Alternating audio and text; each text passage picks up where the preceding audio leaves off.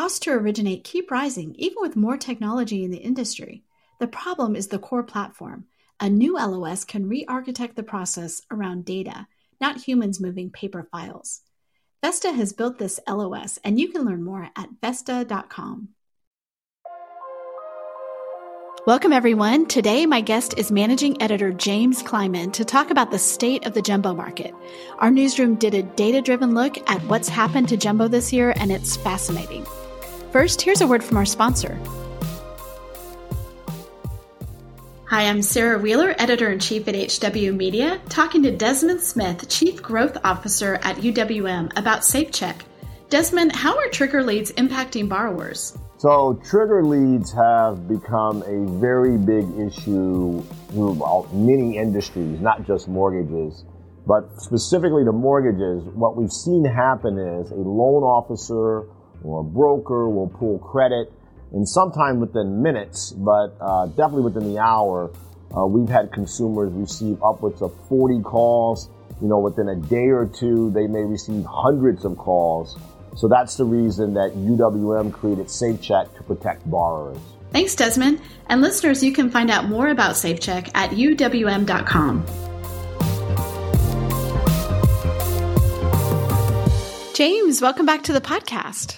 Very good to be back. Great to have you. We have so many amazing feature stories this week on housingwire.com, but I wanted to focus in on a two-part series that you guys did. I believe Flavia Furlan Nunez did it along with the data that Will provided. So let's talk about that, and that is a turning point for jumbo mortgages.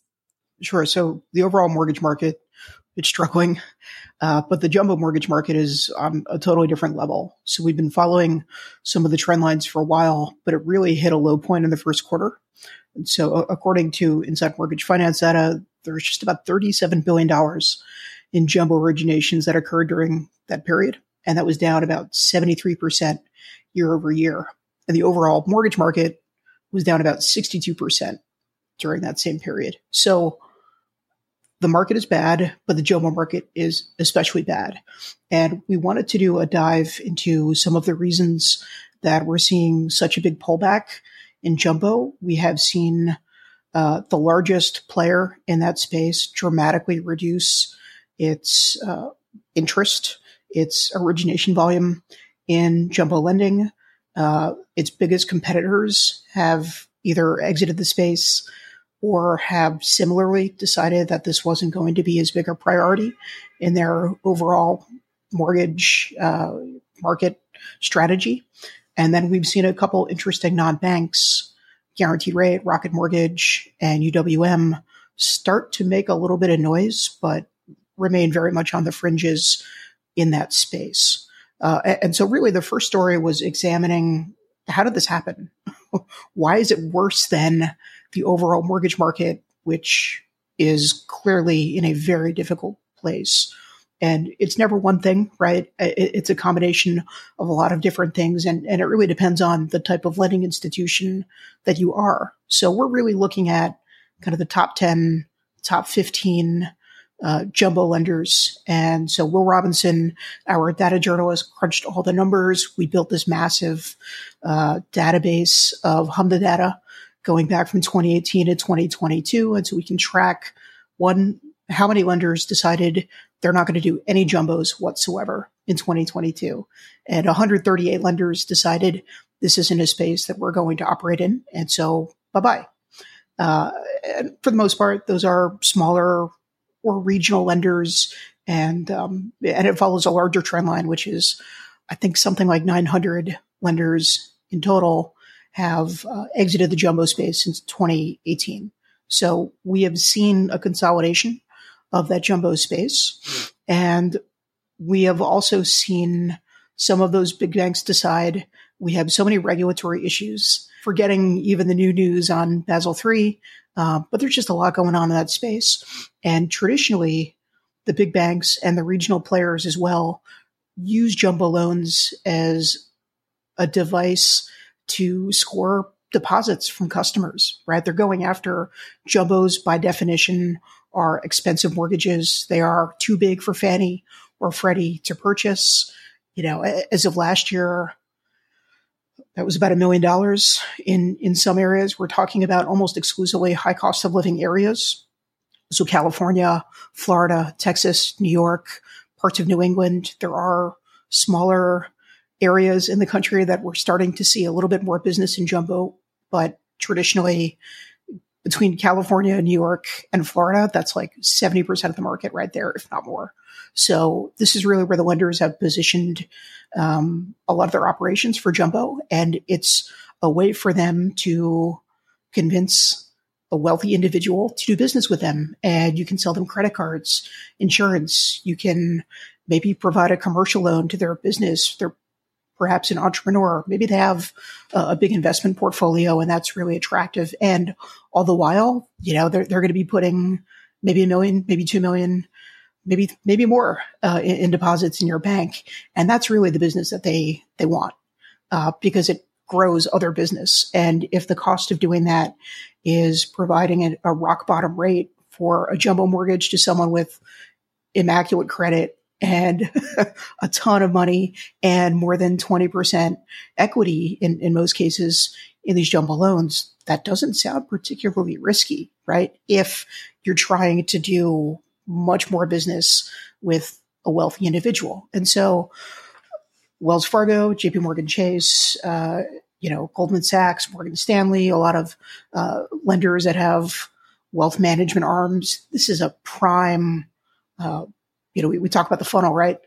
This is the perfect example of getting somebody into that funnel and then really being able to build a much more robust business on other services. I think it was interesting in the story, we quote Liz Bryant, who's the head of retail mortgage sales at Citi.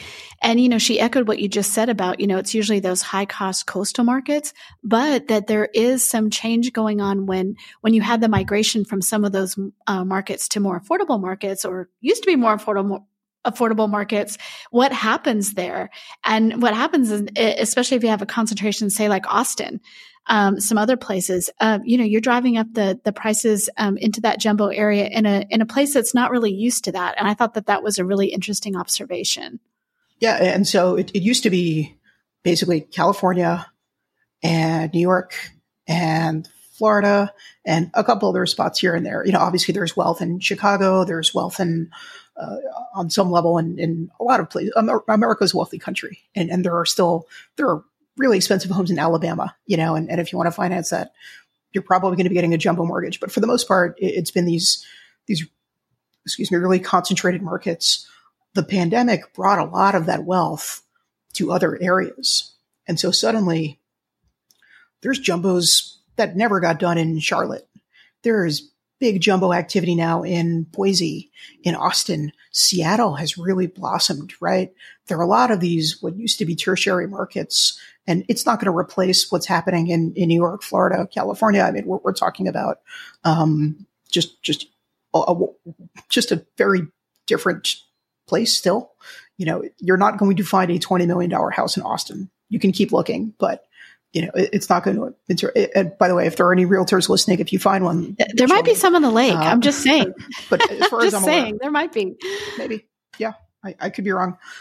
But the point being, these are markets that might become a bigger focus for lenders in the next 5 years. I think what's really striking here is we're at a really precarious moment for mortgage lending. On the one hand, you have the banks being squeezed by their thing. You mentioned the Basel III, which, we talked about the Basel III endgame a little bit last week, but, that could be squeezing them from that part. Like there's not a lot of mortgage lending they want to do. The jumbo is really the only part they want to do. They'll do it if you're a customer, you want a mortgage, okay, they'll do it. But on the other hand, the IMBs, I mean, there's some problems here. First of all, jumbos, IMBs don't do a lot of jumbo for obvious reasons. They can't sell them they don't want to hold it. They don't have portfolios to hold them on, right? But also, it affects the Basel III endgame affects IMBs because of the warehouse lines of credit, right? Which are being affected potentially. So we're in a very tricky spot. So it's unfortunate to see jumbo lending getting squeezed too. Yeah. And like you mentioned, there's nobody at JP Morgan Chase or Wells Fargo that want to be securitizing FHA loans, that want to be working on correspondent lending on, just that sort of class of loans. It's just not something they're interested in. And so in terms of originations, this is really what they've been doing. They're not looking to work on Fannie and Freddie loans necessarily. That's not really their business model. They'll do conventional mortgages, but they're typically not selling them right to the GSEs. So the jumbos was where they started to really do their business. And then correspondent has been a big part of the jumbo space because there are a lot of smaller banks, community banks, regional banks, and they work with the JP Morgan Chases. They work with the Wells Fargos, the US banks, and Wells Fargo exiting the correspondent channel in January has really made the pricing extremely difficult in a lot of marketplaces. And so it used to be that, you could get a really good deal working through a correspondent lender for a jumbo loan. Today, you're not going to get a deal on that. And so they can't work on that product right now. So if that was something like 2/3 of your portfolio, and now it's going to be maybe 1/3 at best, you have to get pretty good at doing conventional and government loans pretty quickly. And a lot of these regional banks have already had documented struggles in mortgage. So it's not, I think, fair to say, a big benefit to the space right now. So that's one of the major complicating factors. And the other is there are a lot of regional banks that just probably shouldn't be doing this kind of business anyway. So you look at First Republic, and they're kind of the poster child, I think, in this cycle for a lot of what might have seemed like good idea mortgage programs, basically interest-only mortgage that you don't have to pay back for a decade. But if there's a bank run and you don't really have a lot, you can't sustain that kind of business. So that does, I think, prove that a lot of these regional banks don't want to get in over their heads. A lot of the big banks previously had said, okay, we're going to give you a great deal on a jumbo mortgage. Is that worth it now? The deposits haven't been sticky. That hasn't really worked out, certainly as First Republic envisioned, right? So it's probably just too much risk for, and speaking of larger banking trends, there's already been a flock to the safety of these big banks anyway.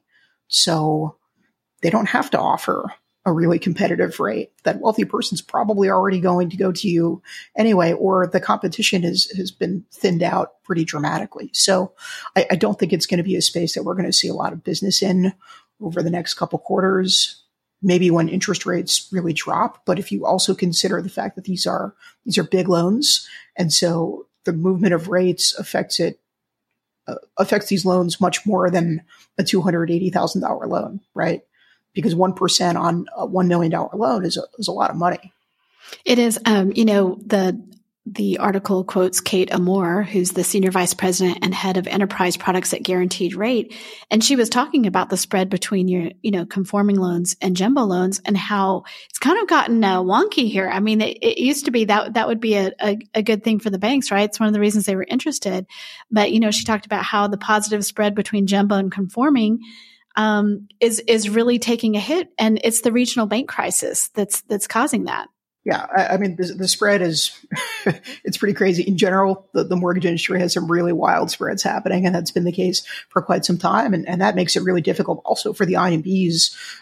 Let's talk about the IMBs a little bit. So they're looking for a business. They want to expand into any corner of the industry that is fairly safe.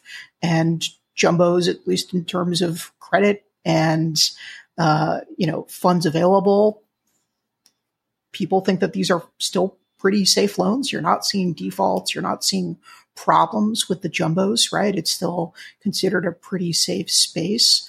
But the business model of the IMB is you don't have deposits. You don't have the low cost of funding. And so if you can't keep it on your books, then you have to sell it pretty much immediately. You can't sell it to Fannie or Freddie. You can't hold it. So what do? You have to sell it, basically on the PLS, the private label securities market. And you're not going to be able to get pricing nearly as good as, what the banks can do. It's just, so you don't really have the margins to play with. It's not going to be a big percent of what these IMBs do. Even let's look at UWM. UWM has right now been, probably the most aggressive of the IMBs in the jumbo space. And they did something like $7 billion last year, which, don't get me wrong, is a very respectable number. That put them at number 9 overall in 2022.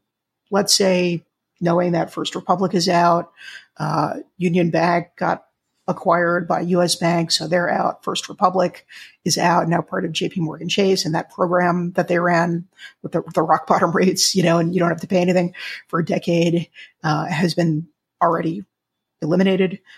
So 3 lenders down, Wells Fargo exiting correspondent. Even if UWM wanted to jump into, let's say, 5th spot, mid-pack, how much are they doing in this space this year? $8 billion, maybe at most. They were down in the first quarter. Basically, everybody was down in the first quarter. There's just not a lot that you can get right now in the jumbo lending space because the rates are really high, and more likely you're going to be looking at refi opportunities in jumbo, and we don't look like we're going to be getting into the 5s anytime soon. So I just don't see this being a big opportunity for the IMBs. But what it does do is really open up a lot of options for their bankers or broker partners, because instead of having to previously face up against a Wells Fargo who, can offer 125 basis points lower than an IMB, maybe Wells isn't even participating at this point in time, right? So you have much less competition. Your brokers or bankers have far more options, and that is a pretty good way to build up a client base, even if they don't do the loan this year, but maybe next year, maybe 2 years from now. Maybe people have been pushing off life events, and this is a good opportunity to kind of, at least stake a claim and at least stand into, a market that does have potential in the future when rates improve, when maybe there's a little bit more overall stability in the banking market. So I think it's really a play for the future. And it's also a good time to start developing, a different business, frankly. No, those are all great points. On part 2 of this series, we really looked at, and the whole series was made possible because Will Robinson, who is our new data journalist, we're so excited about him, was really able to get into the HMDA data, which is a massive data set, and look at things and create, really get his arms around it so that we can look going forward at a number of things. But in this one, he was really looking at, okay, so who are the top 10 jumbo lenders of 2022? And we can go through some of those. But as it points out, it's been a crazy year that, those numbers are going to be much changed by the time we look at it for next year. But Wells Fargo, by far the biggest jumbo lender. Maybe go into some of those numbers from 2022. Yeah, so Wells Fargo did about $28 billion in 2022, and that was about $7 or $8 billion more than anyone else. And I don't think that's much of a surprise. Wells Fargo has been the leader in jumbos for many years now, and they've always offered really competitive rates, and they have a really well-established, or did have a really well-established correspondent network. And so often that was the place you went. If you're a correspondent lender, one of the partners at, hundreds of different banks across the country, especially on the East Coast and on the West Coast, that was your first call. You go to Wells Fargo and they'd buy up your loan a couple of days later, and boom, and then you're ready to go get a new one. And that was a really strong business for them, but it's just not a place that they want to be going forward. And so, Wells Fargo they're not out of the game. They're going to be doing some jumbo loans for their clients, but they're not going to be focusing on this product from the sound of it. They're mostly looking at a lot of, down payment assistance programs, or looking at working with existing customers. They're looking at just very different types of products. So they're out of the game basically, to more or less. And so that leaves in second place, First Republic was the second biggest. And they actually eclipsed Wells Fargo in the first quarter of 2023. That, as you might have recalled, is pretty short-lived. So, I think it was like early March that everything really kind of, it was like the locust came and First Republic had problems pretty quickly. And they survived up until, I want to say it was early May, and the FDIC sold them to JP Morgan Chase. They had done about $20 billion in the prior year, but in that first quarter of 2023, they did $3.7 billion in non-agency jumbo mortgages. So that was a 37% decline from the fourth quarter and about 56% year over year. Wells Fargo in the first quarter only did $3.2 billion. And that was down 43% compared to the fourth quarter when they were still in the correspondent game.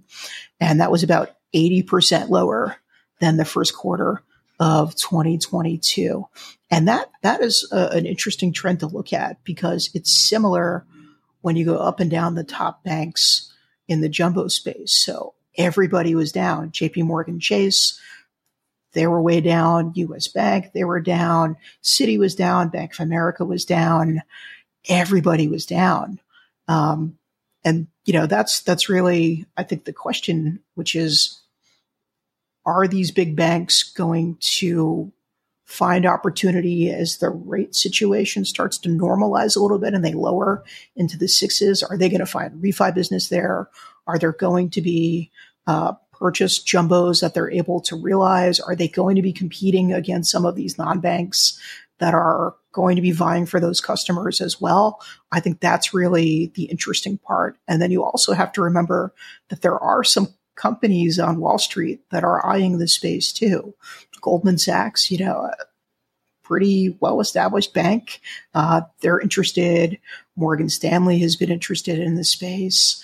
Then you have REITs, not necessarily mortgage REITs, but kind of real estate focused finance companies like Redwood Trust. They want to grow into that space as well. So I think that there's a lot of opportunity for some other players to come in. But right now, the market for that product is just so bad right now that we don't really know what it's going to look like a year from now. It's, I think, largely going to depend on rates and how much the regulatory requirements and, how much the big banks really want to put into this channel. We just don't know right now.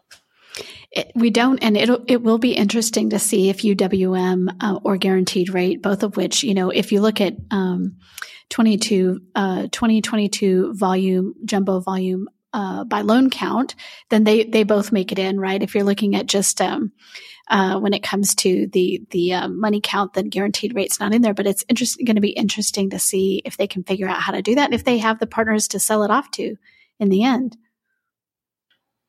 Yeah, and so much of their business is making sure that their brokers are happy and feel like they have a one-stop shop for all of their products. And so UWM, as the largest lender in America, is very big on California. California is like a small country practically, right? Right. It's like the GDP of like Croatia. I'm making that up, but it's huge, right? It's probably bigger.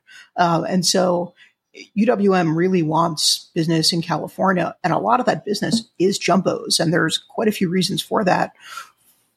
One is just there's a housing crisis in California, so that pushes up the price of all the properties in California. But two, you have a lot of wealthy people, and these brokers, they're going to be making good money if they're doing jumbo loans. These loans pay out. It's not like just doing Fannie Freddie and you're looking for, a large number of loans. You do a couple jumbos and you're making pretty good scratch that year. So it's a good product for their brokers. And if UWM wants to make sure that their customers only have one lender they ever need to use, and that is absolutely their business strategy, getting into jumbos makes a lot of sense. Well, James, thank you so much for walking us through these two great stories in this series. Shout out to Flavia and to Will, and I can't wait to see what we do next. I know that Will is working with all sorts of data sets to help us tell even, different stories than this. So it'll be fun to look at.